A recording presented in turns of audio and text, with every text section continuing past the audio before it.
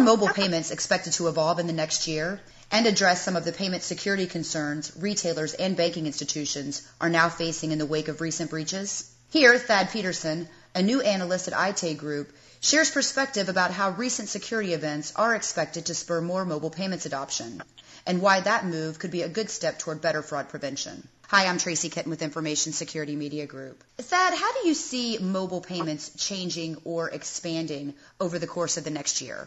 Tracy, I think mobile payments are going to grow rather quickly in an area that not a lot of people are looking at, which is the accelerated growth of mobile POS to augment standalone POS in retail stores. That's an important place for retailers. The value proposition is established there, and it will quickly move to a very broad distribution of retail. In addition, I think there will be an increased exploration of payment alternatives such as hosted card emulation and Bluetooth low-emission targeted payment. Thad, do you think that more adoption among U.S. consumers will be spurred by a need for greater payment security? I don't think so, Tracy. I think that EMV on the card will be the most visible manifestation of customer security concerns. That's going to be a major factor in the next year as the issuers send out cards with the chips on them and the retailer starts to install EMV-capable terminals.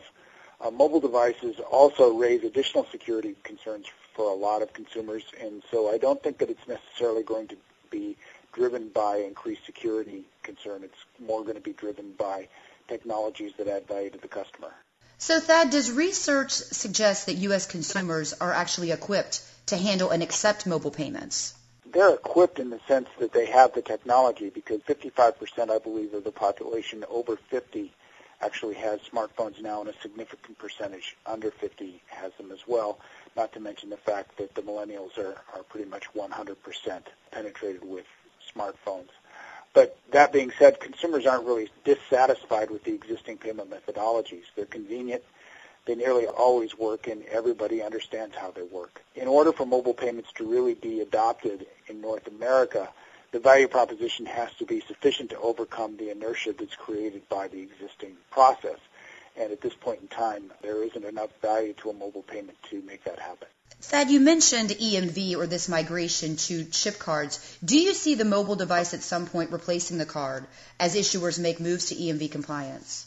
Tracy, one of the interesting things about payments is that since the dawn of man, no form of payment has ever gone away. And everything that happens in payments is additive to what's already there. So I expect that the card will be with us for quite some time to come. I do envision that as EMV terminals are changed out and contactless is a component of the EMV terminal, that there'll be more interest and more incentive for retailers, consumers, and issuers and processors to enable mobile payments. So if it's not a mobile revolution that we see within the next year, Thad, what type of revolution could we expect to see in payments over the course of the next 12 months?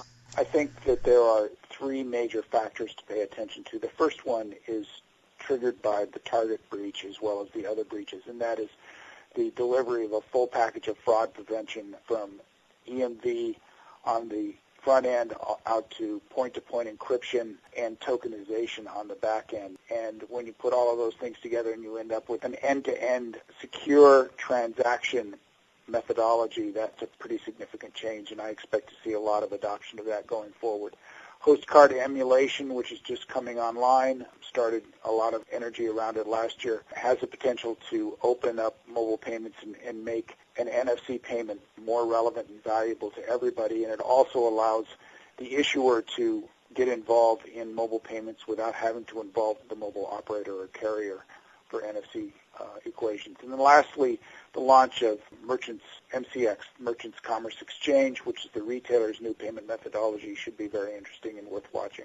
Thad, as we look out to the next 12 to 18 months, how would you say that you see payments fraud evolving? Well, as you know, fraud always moves to the weakest point, which is one of the reasons why EMV implementation is accelerating in this market. We can certainly expect that counterfeit fraud is going to go down and lost and stolen, and card-not-present fraud will go up going forward. That may be mitigated by other forms of authentication, but we can expect that trend. So from a card-not-present fraud perspective, Thad, what steps should the industry be taking to address these risks? There's a lot of activity going on in terms of finding new ways to authenticate transactions. And I think if you take a step back and take a look at what's going on in the world of card not present versus card present, it's getting pretty fuzzy as to what a card not present transaction is. There are ways to authenticate that transaction either using the device or other forms of encryption or tokenization that makes a card not present transaction look an awful lot like a card present transaction. So I would envision that the definition of card not present has the potential of changing, and maybe that gray area will come up with some other form of definition. So, Thad, from a regulatory perspective, what changes might we see coming down the pike for banks where payments, mobile or otherwise, are concerned? I don't have a crystal ball in this area, but I think it's a safe statement to say that scrutiny of payments is not going to go down going forward. In fact, it's very likely to increase, particularly as the visibility around fraud gets higher and the interest of Washington in protecting consumers from fraud increases. And then, Thad, before we close, are there any final thoughts you'd like to share? There's never been a more interesting or exciting time to be in financial services or payments. There is truly a revolution going on. It may not happen as quickly as people would like, but it certainly is happening. And it's a good idea to stay close to what's going on in payments because it's going to change consumer behavior in every aspect of their lives. Thad, I'd like to thank you again for your time this afternoon. Again, we've just heard from Thad Peterson of Aite. For Information Security Media Group, I'm Tracy Kitten.